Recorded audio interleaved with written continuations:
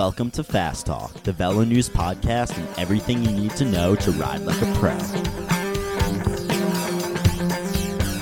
Hello and welcome to Fast Talk. I'm Chris Case, managing editor of Velo News, joined today by someone who periodically likes to call himself an American, Coach Trevor Connor. Periodization is, in many ways, the pinnacle of advanced training. Taking the step to periodize graduates you to a professional approach, one with purpose, long-term vision, and organized planning. But periodization can also be confusing and, frankly, a little scary. Periodizing your training means diving into a world of new concepts, things like training blocks, mesocycles, and increasing specificity. For those of us with jobs, families who have to deal with inclement weather, it's harder to plan ahead, to know on Monday what we might fit in on Friday, let alone how to plan our next 4 weeks of transition. Looking at it in that context, it's hard to fault those who just want to hop on Zwift and start smashing it when they have a rare spare hour. The question is, does periodization need to be that complicated? And while it may be a necessity for pros, can it help those of us with only 7 or 8 hours to train each week? For answers to those very questions and many more, let's take a deep dive with the man credited with bringing periodization to cycling back in the 1990s, Joe Friel. Today, we'll discuss first what exactly is periodization. The truth is, it's not as complicated and scary as it may sound. At its simplest, it's just a way of structuring your season to prepare for your target races. Heard about base training in the winter, top-end work in the spring? That's periodization. We'll talk about the history of periodization from its first use among Soviet athletes to its introduction to cycling. We'll discuss the principles of training, including overload, specificity, reversibility, and individualization. These 4 concepts are at the core of periodization. With those principles as our base, we'll dive into the different forms of periodization, starting with traditional linear periodization. It's the oldest and most common form, but that doesn't mean it isn't effective. Next, we'll talk about reverse periodization and why it might not be best for the weekend warrior, even if Chris Froome is doing it. Next, we'll talk about non-linear forms of periodization, including undulating periodization and the most recently developed strategy called block periodization. Then we'll finish up with a few tips on how to pick a periodization strategy that's right for you, assuming you want to use one at all. Our guest today is, of course, legendary coach Joe Friel, who just recently published a new edition of the popular Cyclist Training Bible. The first edition back in the 1990s introduced periodization to cyclists, but it only covered traditional periodization. This new edition covers all of the strategies we discuss in this podcast. We'll also briefly hear from Sepp Kuss of the Jumbo-Visma World Tour team, who surprisingly tried periodization for the first time last season as a World Tour rider. Next, we talk with Paulo Serrana, among other things, the coach of Mike Woods of the EF Education First team, who has very unique periodization approaches with both his top pros and the Masters athletes he coaches. Finally, we'll hear from Colby Pierce, regular contributor to Fast Talk, friend of the show, who will give his opinion on periodization and how to pick an approach for you. So, dust off your copy of the Training Bible. Let us make you fast.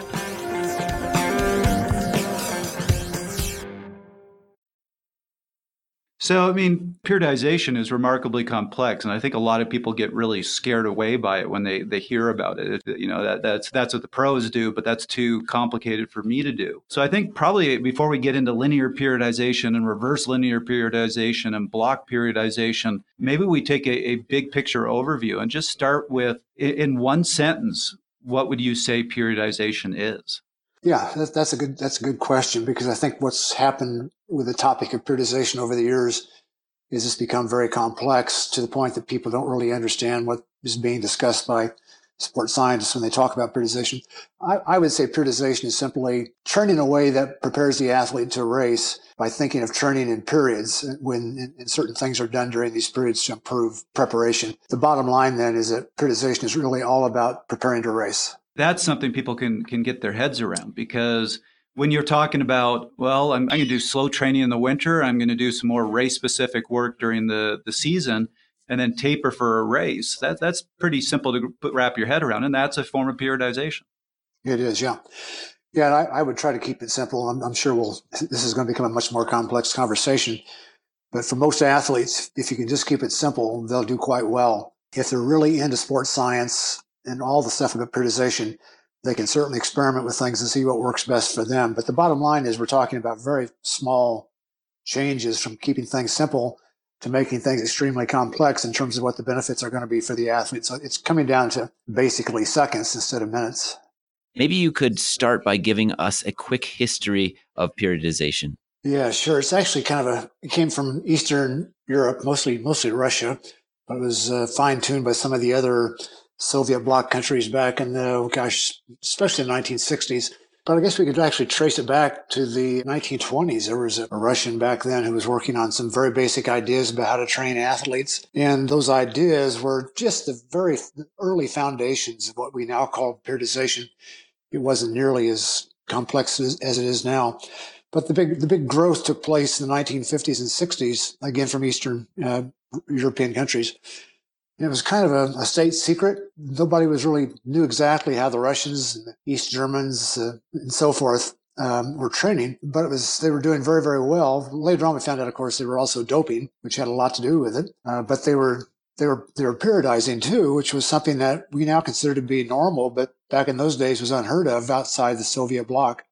And in the early 70s, it finally began to leak how the Eastern European countries were periodizing their athletes' training. And the first Western athlete to learn about it and try it was a runner by the name of Lasse Viren. And in 1972, he won gold medals in the Olympics in 10,000 meters and 5,000 meters, which is the first time that ever happened. It's called a double-double. And then he kind of disappeared from the radar for the next 4 years, and everybody kind of thought he was done. And then lo and behold, he comes back again in 1976, and he wins 5,000 and 10,000 again. And he was periodizing, and nobody else in Western society was really doing this. So from the early 70s, the word began to get out what periodization was all about, and it began to catch hold with elite endurance athletes, runners especially. It really wasn't until the 1980s that I began to see anything on it that was related to amateur athletes, but it was really quite distant from what amateurs were doing at the time, especially cyclists. Cyclists at the time, what they did for planning for a race was to find out how many hours the Europeans were putting in the saddle and duplicate that number of hours in the saddle. And that was planning. By the 1990s, when I decided to write the first book, The Cyclist Training Bible, that was 1995. By that point, it was starting to be seen fairly often in the literature, but it really wasn't trickling down to the athletes yet.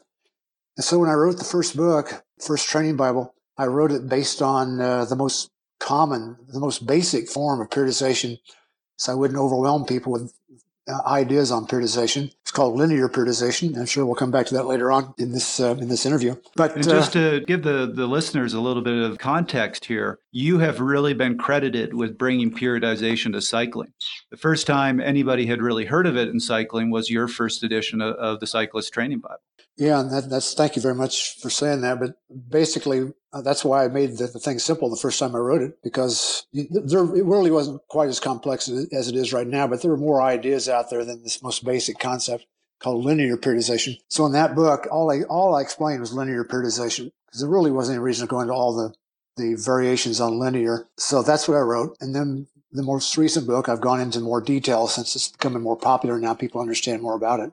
And are there core principles that flow through every type of periodization that are essential? Yeah, there are. There are things that we call the principles of training that are kind of at the heart of sports science. And they're real simple concepts. One is the idea of a progressive overload, the load the athlete experiences on over time. In other words, from week to week, those loads need to increase. If they stay the same, there's going to be a plateauing effect, and the athlete isn't going to experience the benefit. So over time, those loads need to be increasing. In other words, more intensity or more duration. Those are the only two things the athlete can change in a workout. One or both of those things have to be changing over time to challenge the body so that it adapts to in the direction you're trying to go with your training. So that's the first one. It's called progressive overload. Then there's specificity of the training. All that means is that training must be like what you're training for. We can talk about the weight room, for example. In the weight room, doing things like, there are things you can do in the weight room to improve your performance on the bike. One of those things, for example, might be doing squats with a heavy barbell. because it simulates the movement of pedaling a bicycle. It's specific. But doing curls in the weight room is not going to do anything at all to make you a better cyclist. It's not specific to the movement of pedaling a bicycle.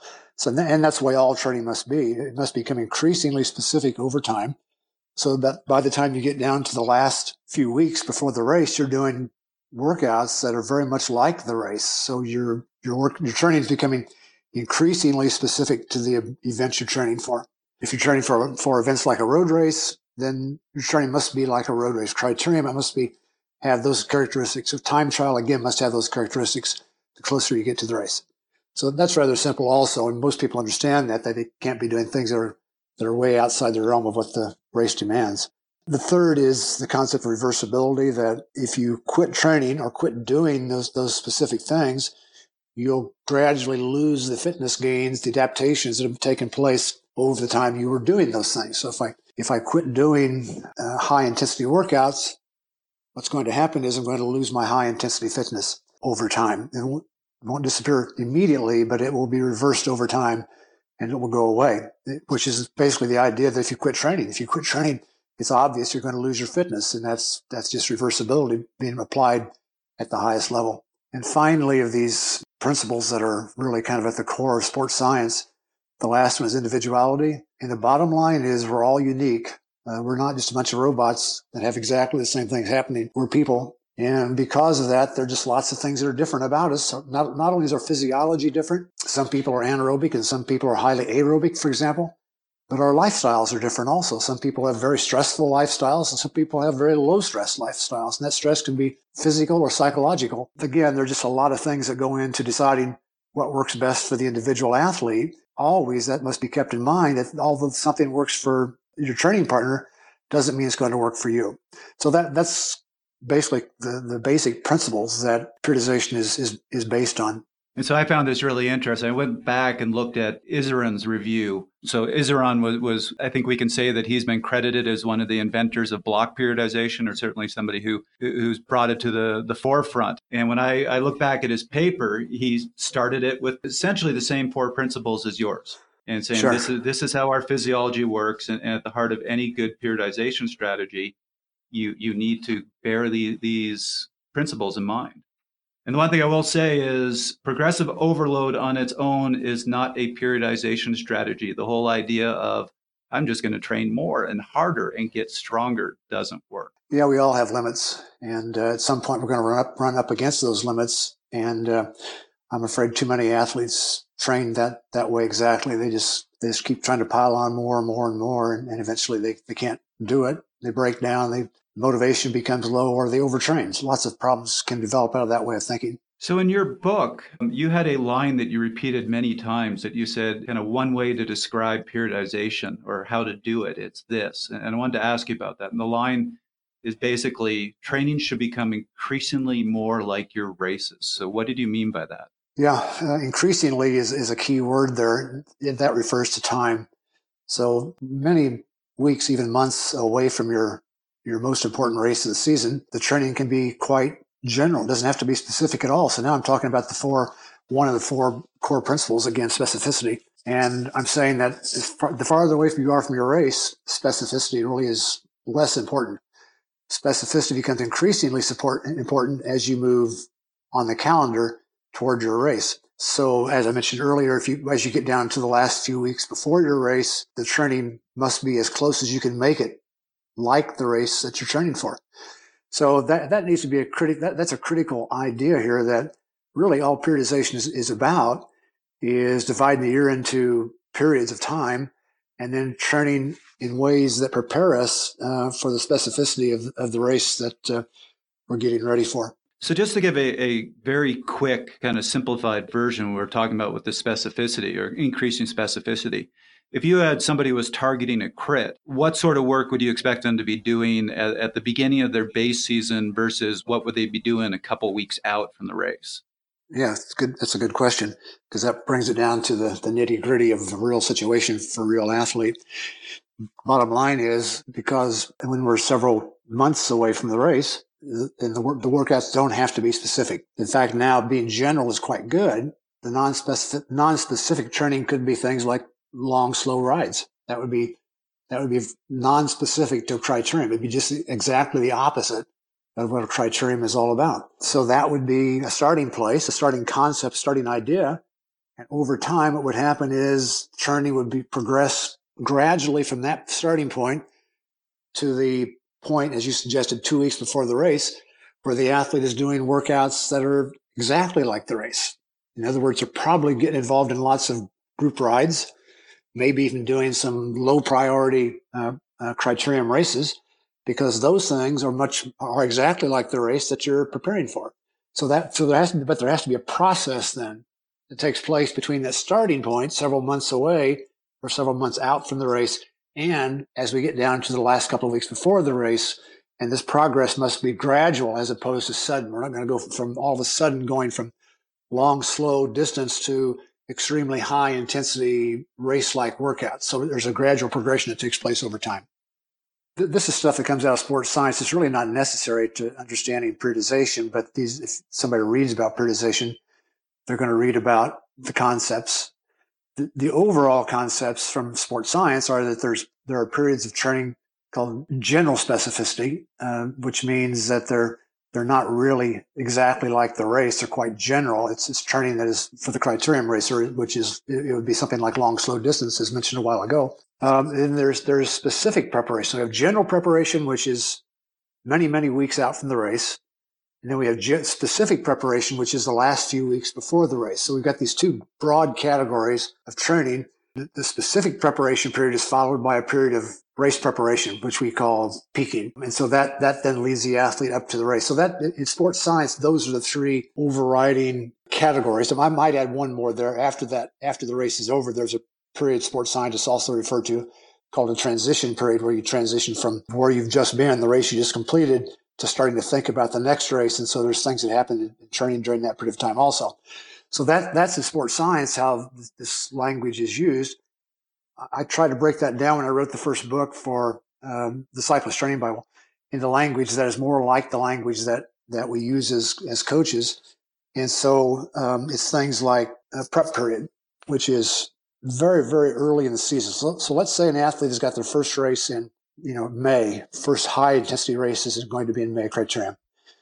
That means someplace around November, December, the athlete is starting to think about getting back into training again for that race. And so they're going to start with a period which I basically just call prep. It's just, we're going to prepare to get ready to train. We're not really training yet. We're just going to prepare to get ready to train. And so the athlete is just starting to increase workouts again, and they don't even have to be specific at all. Don't even have to be on the bike. The athlete could be running, could be cross-country skiing, snowshoeing, doing things that are very active, but not necessarily on a bicycle, although that may be done also. But the idea is just to get back into very, very general fitness again, very general aerobic fitness by doing things that are quite non-race-like. Then the athlete moves into a period I call the base period, which is in what we'll discuss, I'm sure, later on. Linear periodization is a time when the athlete is working on training duration, especially primarily working on longer, slower rides, especially zone 2 rides, or those rides around the aerobic threshold. The base this period is your general non-specific phase. Yeah, that's that general preparation period that the sports scientists talk about. So we have prep and base combined. That would be the general preparation period. Then that base period transitions toward the end of it in what I call base 3. In other words, these are called mesocycles. And so base 1, base 2, base 3, and each one lasts typically 3-4 weeks. Last of those base mesocycles, base 3, the athlete begins to go through a metamorphosis in their training. They begin to change things slightly, increasing emphasis on intensity, but it's not highly intense yet. Just starting to increase the intensity a little bit as they cut back on the volume. That then moves the athlete into the beginning of what sports scientists call the specific preparation period, specific to the race. And I broke that down into, in my language in the book, into the build period, which is typically going to last for about 6, 8, 9 weeks, something like that. And that's going to be training that becomes increasingly like the race. So now we're starting to emphasize, for the criterium race, we're starting to emphasize high intensity training. Then at some place before the race, the athlete is going to begin to taper their training. Taper means to cut back on the volume of training. Durations start getting shorter as the intensity remains high. And that could last anywhere from about 2 weeks or actually even 10 days out to 3 weeks. It kind of depends on the athlete and the number of variables there. A couple of weeks of peaking for the race, tapering. And then finally the week of the race, which I consider a separate period of preparation for the race. And that typically in my system way of looking at the thing is 7 days. That week finishes with the race, and then the athlete begins what the sports scientists refer to as the transition period. We're now starting to think about the next race and taking a break from the routine of having prepared for the previous race. And that's what you've described there is probably the way that 70, 80% of the athletes out there periodize and very effectively periodize their training. Particularly, I love the fact that you're talking about these, we hear all these big terms that kind of scare people away, but everybody's heard of a mesocycle and probably has wondered what that is. That's just simply a fancy term for a particular period in your training. That's right. Yeah. Yeah. So it's like the base period is a mesocycle, or the build period, or whatever, whichever of those periods we're talking about is a mesocycle. And there's lots of other language that goes into this periodization thing, which is really not important for the athlete to understand at all. But that's the term most likely to someone would run across in reading about periodization. Would you also say that each period prepares you for the next period? Yeah, in a good periodization plan, there is a flow. That flow assumes that we're going to take the next step. We're not going to try to take, gigantic leaps forward. We're going to take the next small step toward changing what we're doing in training.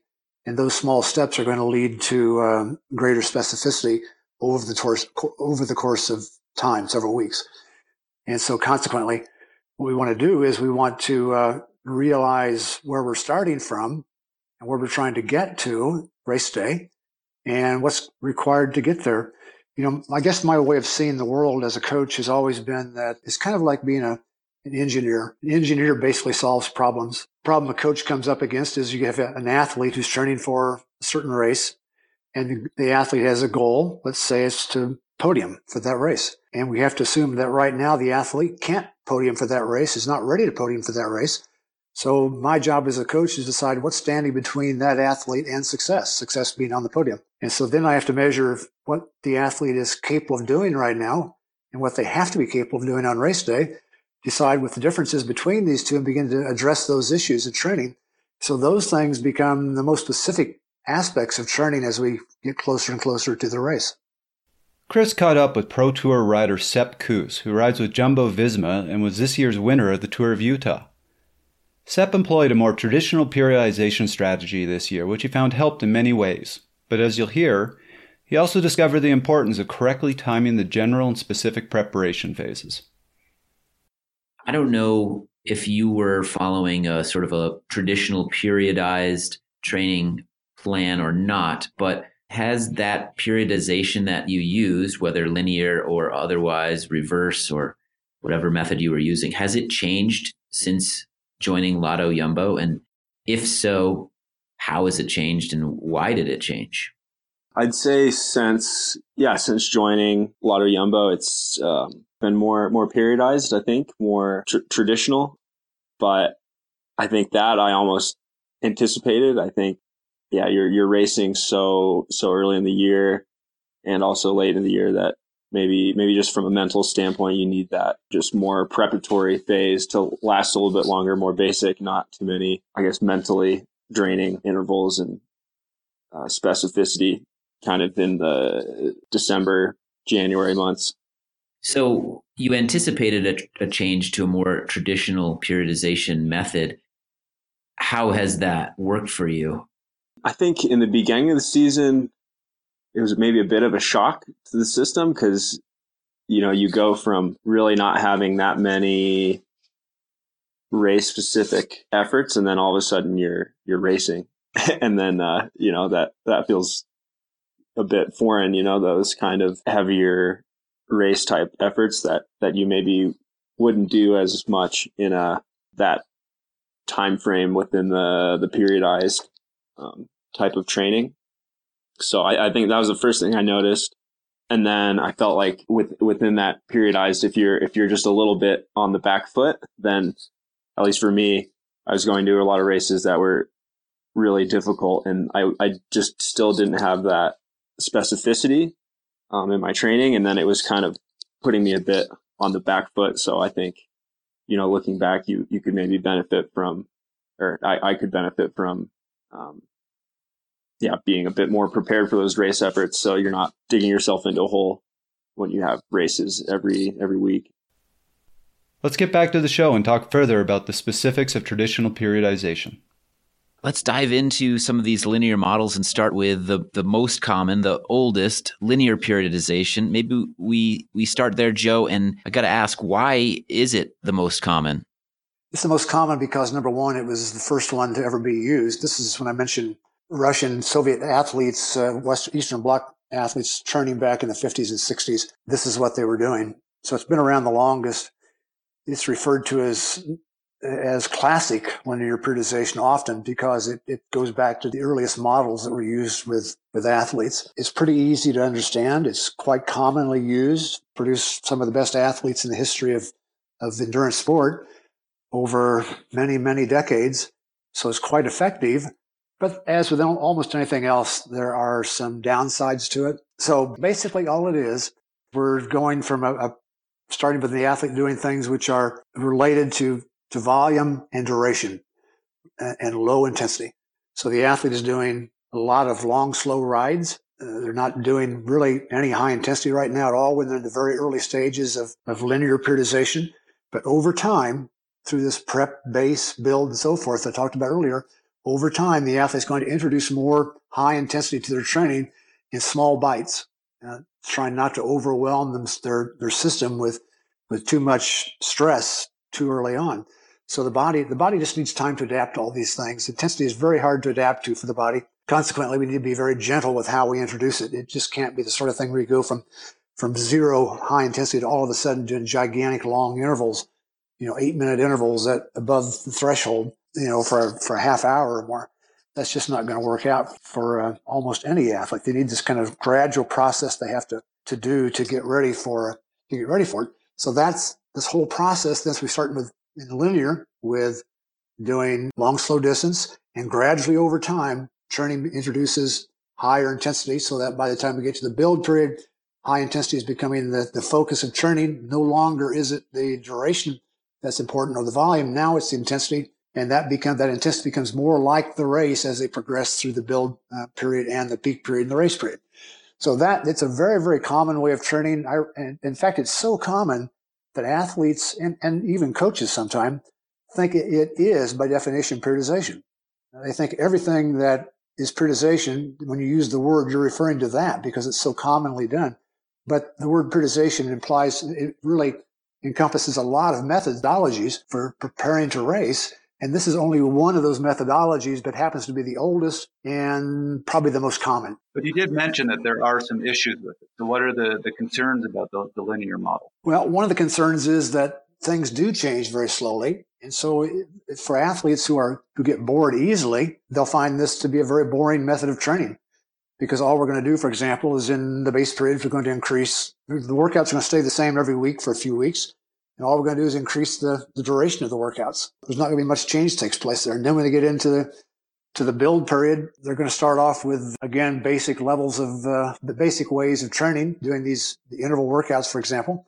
And over time, they'll just simply add more intensity to the workouts. So it's going to be basically remain the same, but only slightly increase over time in terms of the amount of intensity that the athlete is doing. So it becomes a rather mundane, boring, some athletes would call it, way of training, although quite effective. If athletes don't get bored with training, if they enjoy doing those sorts of things, they'll find this to be a very, very effective method. If those who are easily bored and they want more variety in their training, then this is probably not the best option. There's also a concern with peaking, because with this model, you can only peak, 2-3 times in a season? Yeah, that's right. That's going to hold up for several models because it has to do with what happens to your fitness when you taper. I mentioned a while ago, we talked, this is one period called the peak period. And during that period, which lasts roughly 2 weeks, 1 week to 2 weeks, the athlete's going to cut back on training duration. So volume will decrease while intensity remains high. And by doing that, what we're doing essentially is giving away some of the aerobic fitness, base fitness that was developed back very early in the season. We're starting to give that up because we're not doing nearly as much of it. This is the reversibility principle being applied. So if we quit doing something, it eventually goes away, and that's what's happening. So that's why this period has to be so short. A week to 2 weeks is about all we're going to do this, because we're going to cut back on volume and duration a lot for our training as the emphasis becomes intensity, and therefore we're going to start losing some of this aerobic fitness. So consequently, we've got to be kind of careful with how many races we do. I had an athlete send me a text message, or not text message, but an email not too long ago, and asked why he couldn't simply be on race form every week of the year, 52 weeks out of the year. Why not be in race form all the time? And he's missing the concept here. The concept is that to be in peak form, you have to rest. You have to get rid of the fatigue. That's what peak form is all about. And if all you're doing every day, every week for 52 weeks is reducing your training, you're going to wind up doing absolutely nothing by the end, and consequently, you're not going to be ready to race at all. So it's just the opposite. You can't do that. There's only so many races we can do in a season and peak for each one, because peaking requires somewhere around 2 or 3 weeks of reduced training, and that 2 or 3 weeks of reduced training means a loss of aerobic fitness. I've worked with a couple pros who, no choice of their own, their team basically said, you're going to 12, 13 races in a row, like pretty much every week. And whenever I've had to deal with that situation, it's no longer about, we're going to get you on your best form for all these races. It becomes how do we get you through this without losing too much fitness and without being completely burnt out? Right. Everybody thinks of, if I race every weekend, I'm going to be super, super strong. But no, it's really not that. You really start to decline quite rapidly.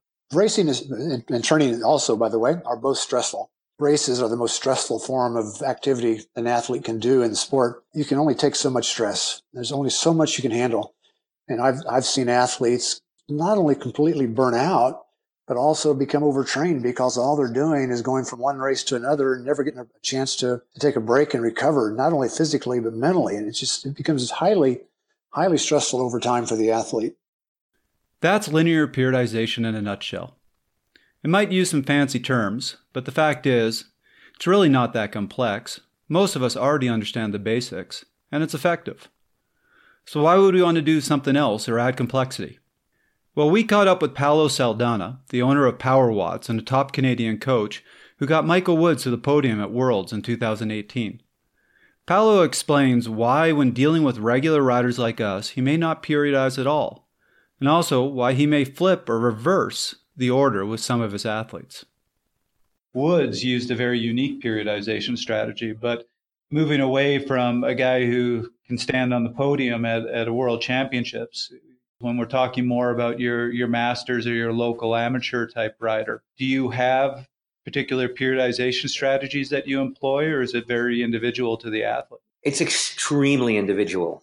I really have a hard time building templates and trying to fit athletes into templates. And the first thing I'm going to tell you, which may actually shock you, is that I don't believe in periodization when it comes to weekend warrior type of athletes who really have between 4 and 12 hours a week to train.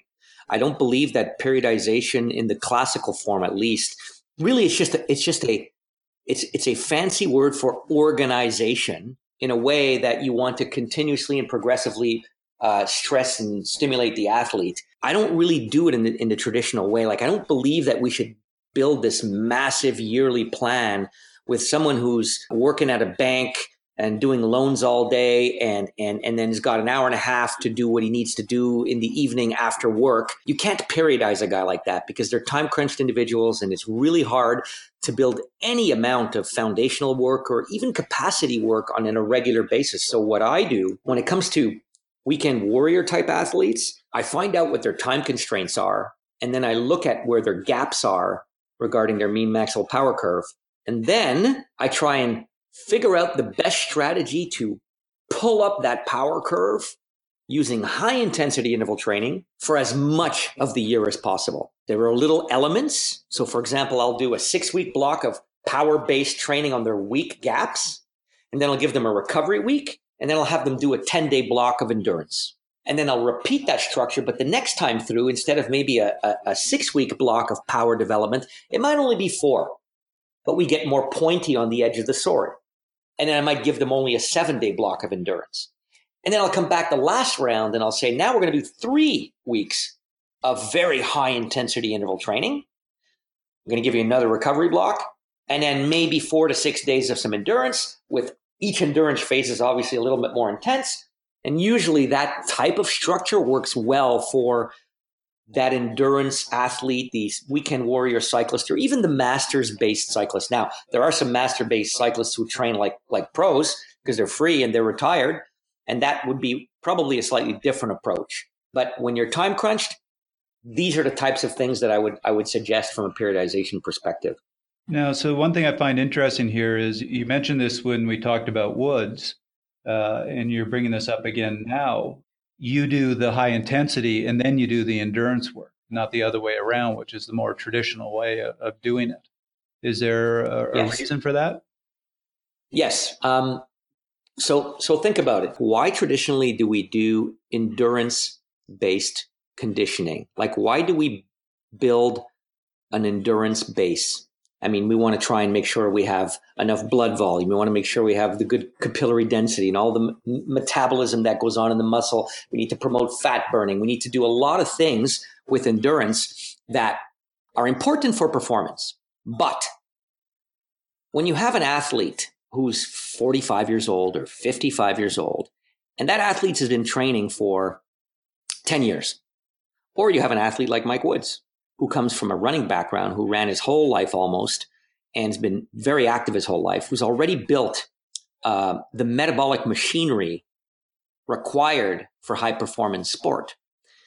Why would you then try and reinvent that metabolic machinery? You just really have to stimulate it to wake it up. It's like saying, I'm going to build a house, and I'm going to start by the foundation, but then next year, I'm going to relay that foundation because I need to relay that foundation. It doesn't make any sense. So I don't relay foundation that doesn't need to be relayed. So the reason I flip that on its head is because it's way more impactful to use high intensity interval training that addresses the gaps in the mean maximal power curve to get improvement from a rider than it is to build an aerobic base, because building an aerobic base, for you to even get the response that you want from your body, you have to encounter things like glycogen depletion.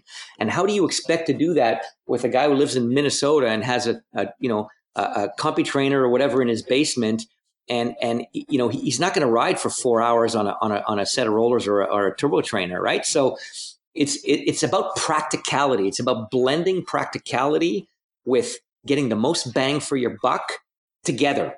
And that's what whenever I talk to other coaches, and I work with a lot of other coaches, but whenever I talk to them about preparation, you have a spectrum of that on the left side is pure science, and on the right side is pure art. And what I just described to you is taking both of those extremes and merging them together. And coaching, essentially, to me, it's like a cell. The cell has a nucleus of science with a phospholipid bilayer or a skin of art. And everything that comes through that cellular membrane is viewed through the layer and the lens of art. And what the athlete gets is the art piece, but it's rooted in science. So that's kind of how I approach that thing. I went a little off topic there, but it's an important concept to grasp when it comes to understanding how to prepare athletes on a wide spectrum of ability. I love it. And we did tell you can take a deep dive into the science. That was not where I was expecting you to take the deep dive with talking phospholipid bilayers, but that was great. I love the analogy. Yeah, it's an interesting approach. Now that Paolo has let the cat out of the bag, let's get back to the show and talk about reverse periodization with Joe. All right, Joe, let's flip this on its head a little bit. I think a lot of listeners out there have probably heard the term reverse periodization or reverse linear periodization. They might have heard World Tour teams doing this. It's buzzworthy. What exactly are we talking about when we talk about reverse periodization? Yeah, basically all we're doing is taking the concept I just talked about with linear periodization. Basically, we call linear periodization starts with long, slow distance and finishes with last few weeks before the race with very high intensity training. So reverse linear periodization is just the opposite of that. It starts with high intensity training and over time reduces the amount of high intensity training and increases the amount of volume, or basically duration, long, slow workouts the athlete are doing to get ready for their race. So it's very unique to racing. It's not for everybody. If you're preparing for some event that requires a lot of long, slow being a quite relative term to realize. We're talking, you mentioned pro athletes a little while ago. We're talking about pro athletes. Slow is probably a great deal different definition than it is for a Cat 4. So slow is relative to the athlete we're talking about. But basically, we're cutting back on the high intensity and starting to do more volume as we get closer to the race. This is going to work for certain type of events. Doing something like a Gran Fondo, it would be probably pretty good for that, because it's got a lot of possibilities for that, because the athlete is not going to have to be too worried about a lot of high intensity. There may be some climbing, there may be some group work that's being done where the athlete takes turn pulling or something, but it's not going to be these things that have to do with, like, you're in a 2-hour road race. It's going to be decided by what happens on a hill, or what happens with a breakaway into the winds, or something like that, which is going to change the situation entirely. The athlete must be prepared for high intensity in that case.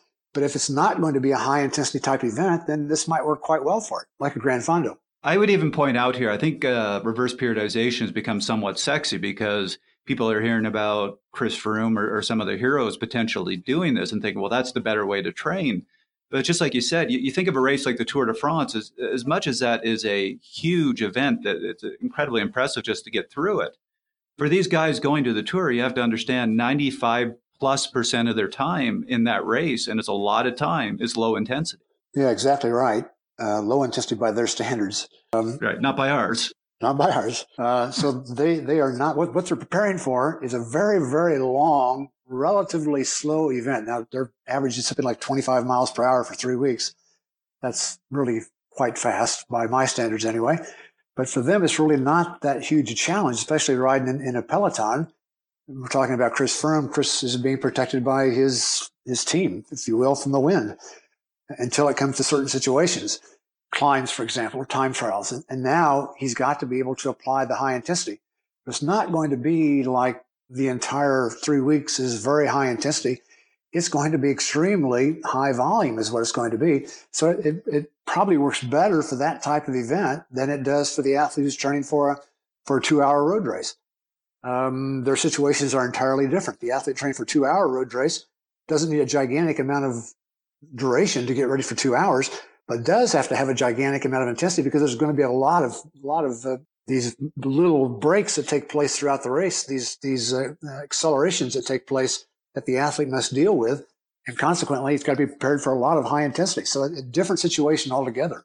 I could see somebody being tempted to want to use reverse periodization because it fits better with seasons. What I mean by that is, okay, I start my training in November, December, January. I don't want to be doing really long, slow rides this time of year. I'll just flip it around.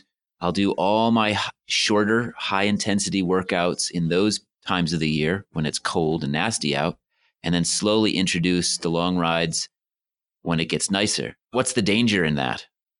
Well, the danger in that, and I certainly understand a lot of athletes do that, I can certainly support their thinking on this also. They just can't get outside on the road when it's snowing, or the sun goes down at 5 o'clock in the afternoon, and they'd rather not spend a lot of time indoors on a trainer. In that case, this probably looks quite nice to them. But the downside, the danger of it, is you wind up on race day being prepared for a long, slow distance event, but it's a criterium. And so you're really not ready for that kind of event. But that then there's ways of getting around that issue where we'll deal with this in a little bit, I'm sure, but we can get into something that has to do with undulating or changing the way the mix between duration and volume are being done, or duration and intensity are being done in training to produce higher fitness on race day that matches the needs of the athlete to the specific event, but doesn't require cutting back entirely during the winter months on longer, slower rides. For example, there hopefully, no matter someplace where the athlete lives, there are breaks in the weather where you don't have, it's not going to be always going to be every day snowing, icy roads. There may be days, there could be places like that I'm not aware of, but most places I'm aware of, there are breaks in the weather, for example, on the weekend, and the athlete can get out and get in some of these longer rides. So I could see doing some shorter rides on the trainer indoors during the week, Monday through Friday, perhaps. The sun's gone down already by the time you're home from work. And then on the weekend, getting outside and doing some of these longer, slower rides when the weather breaks, so you get a chance to get both things done. And then kind of playing around with that thing of how do I blend in intensity versus volume or duration, let's put it that way. How long is the workout relative to the weather? And so wherever we can, trying to fit in some of the stuff that works with long, slow distance or aerobic fitness training during the winter months when it's difficult to get outside on the road as you'd like to. So you said when we were talking about linear periodization that it's very hard for the body. You don't want to take giant steps between your slow base period and times of high intensity.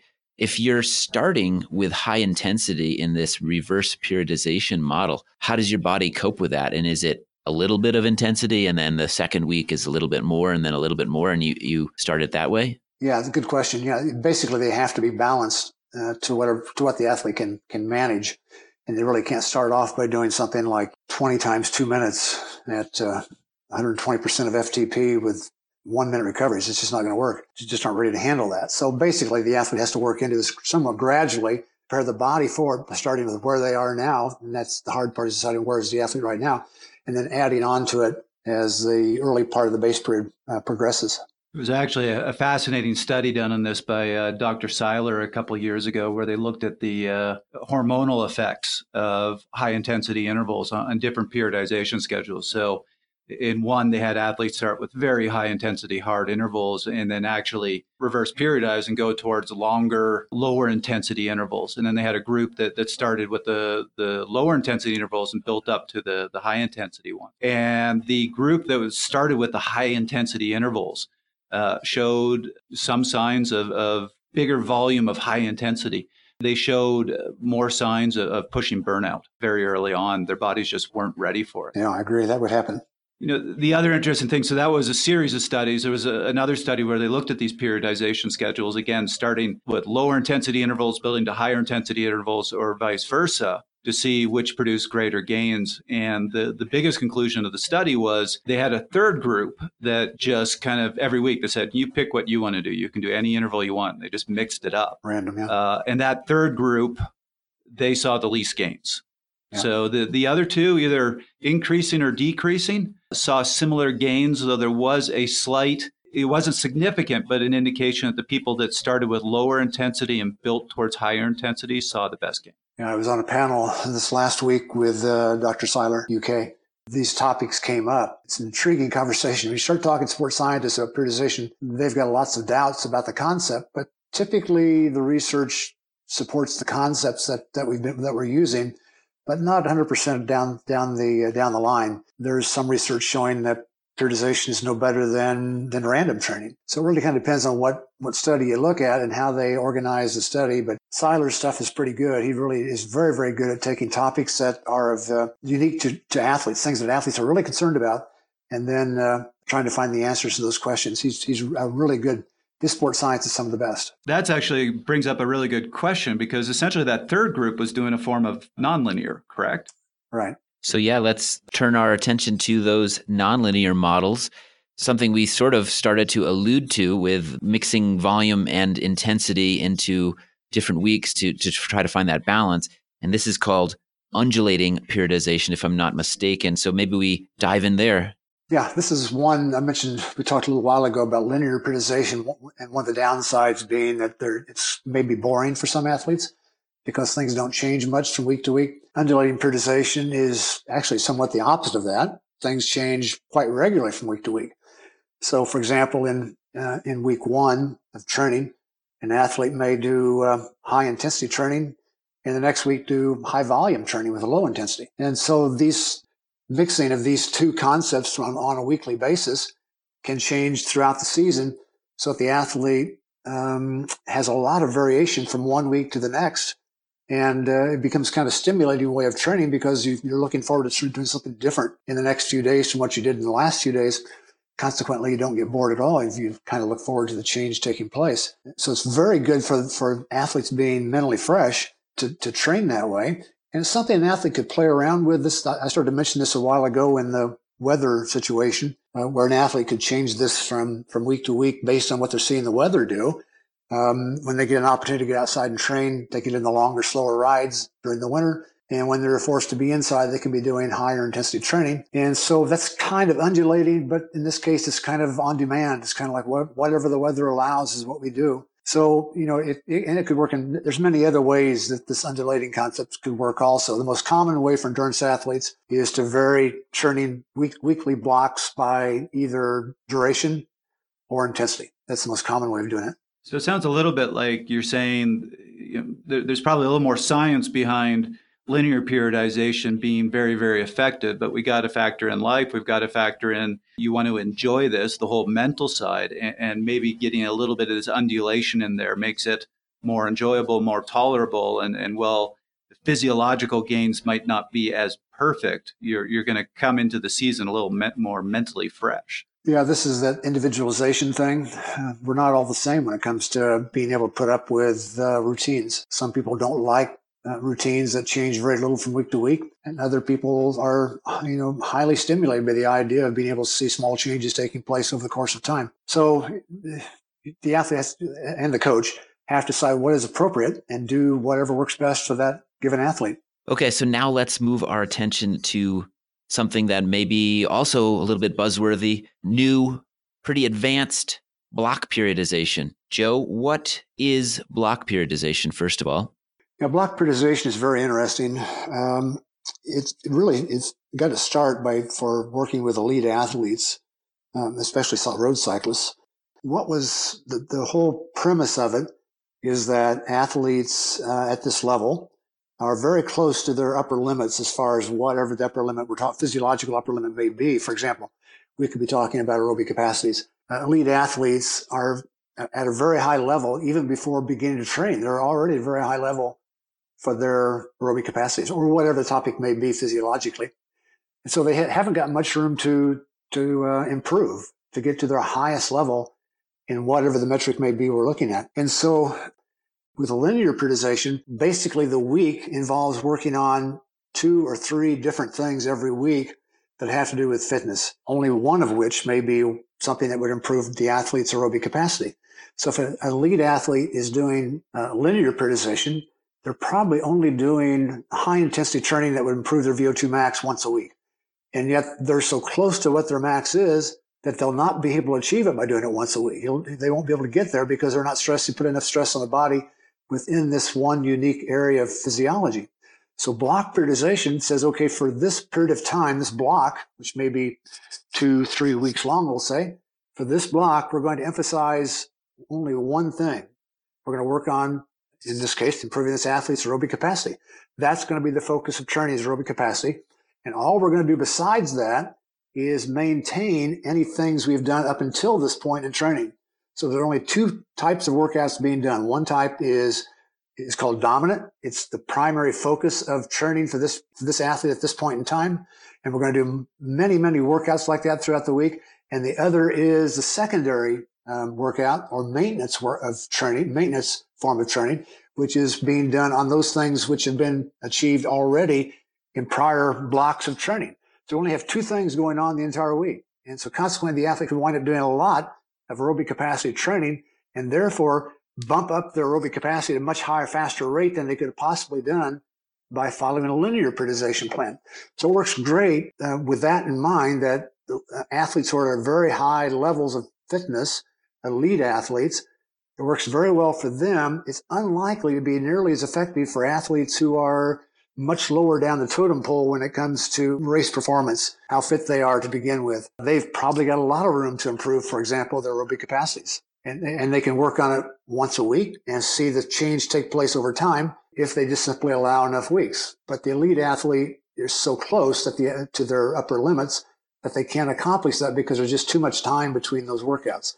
So that's the bottom line for this form of training. It's quite interesting, but I would not recommend it for most athletes. This goes back to what you were saying about the overload principle. Somebody who's much lower level it doesn't take that big an overload to improve a system. So they can overload multiple systems at once, where once you're getting close to your peak, when you're talking about your pro athletes, they need a huge overload. And if they're trying to overload multiple systems at that sort of level, they're just going to burn themselves out. So they have to break it. Well said. Yes, exactly right. The other interesting thing, I'm just looking at Iseron's diagram of block periodization, is it essentially takes the linear periodization model and repeats that 6-7 times over the course of a season. So you do your general prep, you do your specific, then you do your transition. But you might do all that in 4 or 5 weeks, and then you repeat it again, and then you repeat it again, which I found fascinating. Yeah, he keeps coming back to these. So we could race several times throughout the year by doing that. Every few weeks, the athlete could be ready to race again. And so they could do more than typically what's done during a linear periodization plan, which is usually around 3 per year. Does it help for an athlete to understand such a complex system? Or would you say that most people training this method are relying on their coach to understand the complexities and the science behind it?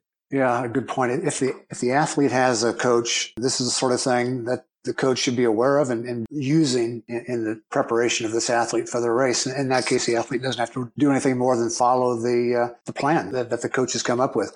But if the athlete is self-coached, this starts becoming a rather complex topic. How do I prepare for a race? What works best for me? In the book, I talk about these upsides and downsides of the various ways of training, and the athlete can decide based on that which is perhaps better for them, which system is better for them to use. But the bottom line is it doesn't really have to be all that complex. The linear periodization plan works extremely well for most athletes. And I would suggest something like probably 90% of road cyclists could follow a linear periodization plan and do extremely well. That upper 10% may have to kind of look at things like, I've talked about so far, like having more than 3 races in a season and boredom and all these other being elite athletes and all these things that come into the mix also. But that's a rather small group of people. Most people can just simply use the linear periodization, or even if that seems like it's more than they want to deal with, all they really need to come up with is a standard training week. And if they can just simply repeat that week after week after week, and just make small changes in it over time, where some of the workouts that were starting out being high volume gradually over time become high intensity. If they can make those changes and just follow such a pattern, making sure the workouts become like the race, the closer they get to the race on the calendar, they're going to do quite well. They don't really need to make it all this complex with all these possibilities of methods. So in fact, I think keeping it simple is probably for most athletes the way to go. Yeah, and something just to quickly add to that, because a lot of people look at what the top pros are doing and saying, that's what I should be doing because that's the most advanced form of training. A lot of your top pros now, they start racing in late January and they're racing through October. So for them, a linear periodization model actually is tough because they basically have a month and a half for their general preparation phase. And then their specific training phase would be 9 months long, and that doesn't work. So for them, they have to do something more advanced just to survive the season. But the rest of us, that's not an issue. And this is a good, proven, simpler model. Yes, I agree. In fact, I think most athletes would, if they just keep it as simple as they can, not get involved in all the dirty details, they'll do much better than they would otherwise. That being said, suppose someone out there is tempted to try something a little bit more complex, or maybe they're an advanced rider and they know that a straight up linear periodization is okay for them, but they want to try something new. What's your recommendation in terms of how long they need to try a new model before they can judge whether it's working for them or not? I mean, we're talking on an annual timeline for the most part in all of these. That's a long time to commit to something that you're unsure of if it's going to bring about the gains you're looking for. Yeah, well, the starting point for answering that question has to do with measuring something. We have to be able to see, if we're going to try to come up with the answer of which is the best system for me, then we have to know what is the word best based upon. If, for example, we can measure, let's take one example. We measure the athlete's functional threshold power. That's a very common way of putting a number to fitness. And we can try over the course of quite a bit of time, try several methodologies to see what produces the best FTP. Then we can, as an individual, come up with what is best for me. So I could measure my FTP, and I could try a minimum, I would say, of 6 weeks of training to see what it works, which of the systems works best for me, which of these methodologies. But it becomes rather tedious after a while if all you're doing is linear periodization for 6 weeks. And working on trying to improve your FTP, and then you go to undulating periodization for 6 weeks and try to see what happens to your FTP. This will become an experiment with one subject, and overall, it's probably the best way of doing it. But in the big picture, it's getting ready for a given race on a given day. It's not going to work out too well. Making too many changes over time basically means we're not going to make any progress over time. So basically, I think what has to happen is the athlete has to pick one way of training of all these methods I've mentioned, start down that path, see how it goes by the time they get through the complete base mesocycle, for example, and decide at that point, is this still the best thing for me? Or should I be changing over now to undulating periodization? Because I haven't seen much change in my FTP or whatever we measured in terms of the base period. So now I can take a look at it in terms of 2 blocks of training and see how that goes. And that then has to be, you can't keep making changes every few weeks as you're going through through the build period, getting ready for your race. You need to stick with one thing to get you ready for the race. But you've now got 2 big picture views of types of training, and you can decide, how does that work for me psychologically, mentally? Does it work out well with my level of boredom? Can I put up with linear periodization? Or do I really prefer the other way of training because I tried also undulating? And then the next year you decide, okay, now what am I going to do this next year? Am I going to use what I used last year? Or am I going to try something different? Or maybe it isn't next year. Maybe we've got for the second race of the season. The first race is in May, and the next A priority race is in late July. And so now I decide, okay, am I going to do the same thing I did to prepare for the first race? Am I going to do that, repeat portions of that again? Or am I going to change this around and try something else to see how that works for me? So we can do a lot of changing here, but you got to give it a chance. You can't change it just every couple of weeks and expect to know what is better for the athlete. I would suggest it takes at least 6 weeks of training one way to find out how that's going.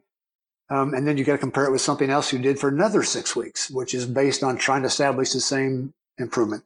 So it's not an easy question to answer in terms of racing. If it wasn't for races, you could figure it out quite easily. But when you have a race coming up, you don't want to be experimenting too much to find out what works right now for you. You want to get on with training for the race. By now you know we love getting local coaching legend and hour record superstar Colby Pierce on the show.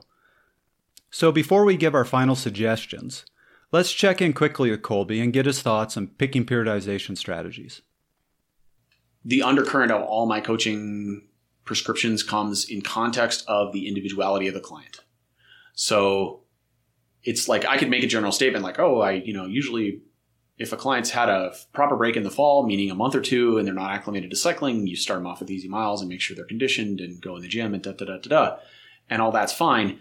But the reality is I have almost no clients who fit that mold. I've got people who live in warm weather year-round climates. I have riders who refuse to ride outside when it's below 40 degrees, who ride rollers for 6 months a year, literally.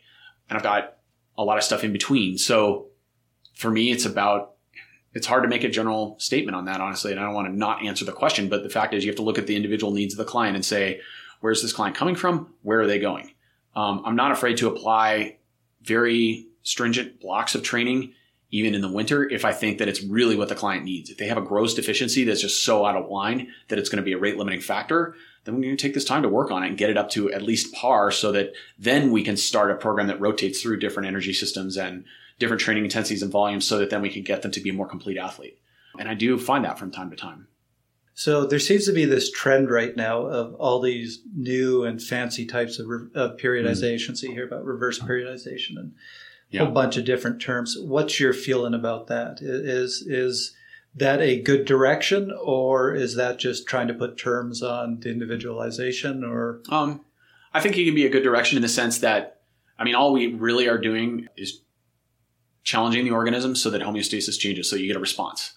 And, if someone's hideously out of shape and you reverse periodize them and start them doing VO2s or even shorter intervals, are they going to adapt to that? Well, yeah. Is it going to suck? Probably. I've done it. I went into one season years ago really out of shape and just said, I'm going to focus on VO2. And man, it's just like getting root canals endlessly. And it comes at a high price. You have to be very, very motivated to make it through those intervals when you're out of shape, because they're way worse to do than when you have a good baseline conditioning. But you can do it. And I ultimately end up being quite good that season. So now people always ask, well, what's best? Well, I don't know. I don't have a parallel, hypothetical, identical Colby I can compare from that year in the same universe and give them on 2 different training paths and see which one won more races or which one sucked more or whatever. So it's kind of a meaningless question. Did the athlete get results? Did they progress? Did they get stronger? In my case, the answer was yes.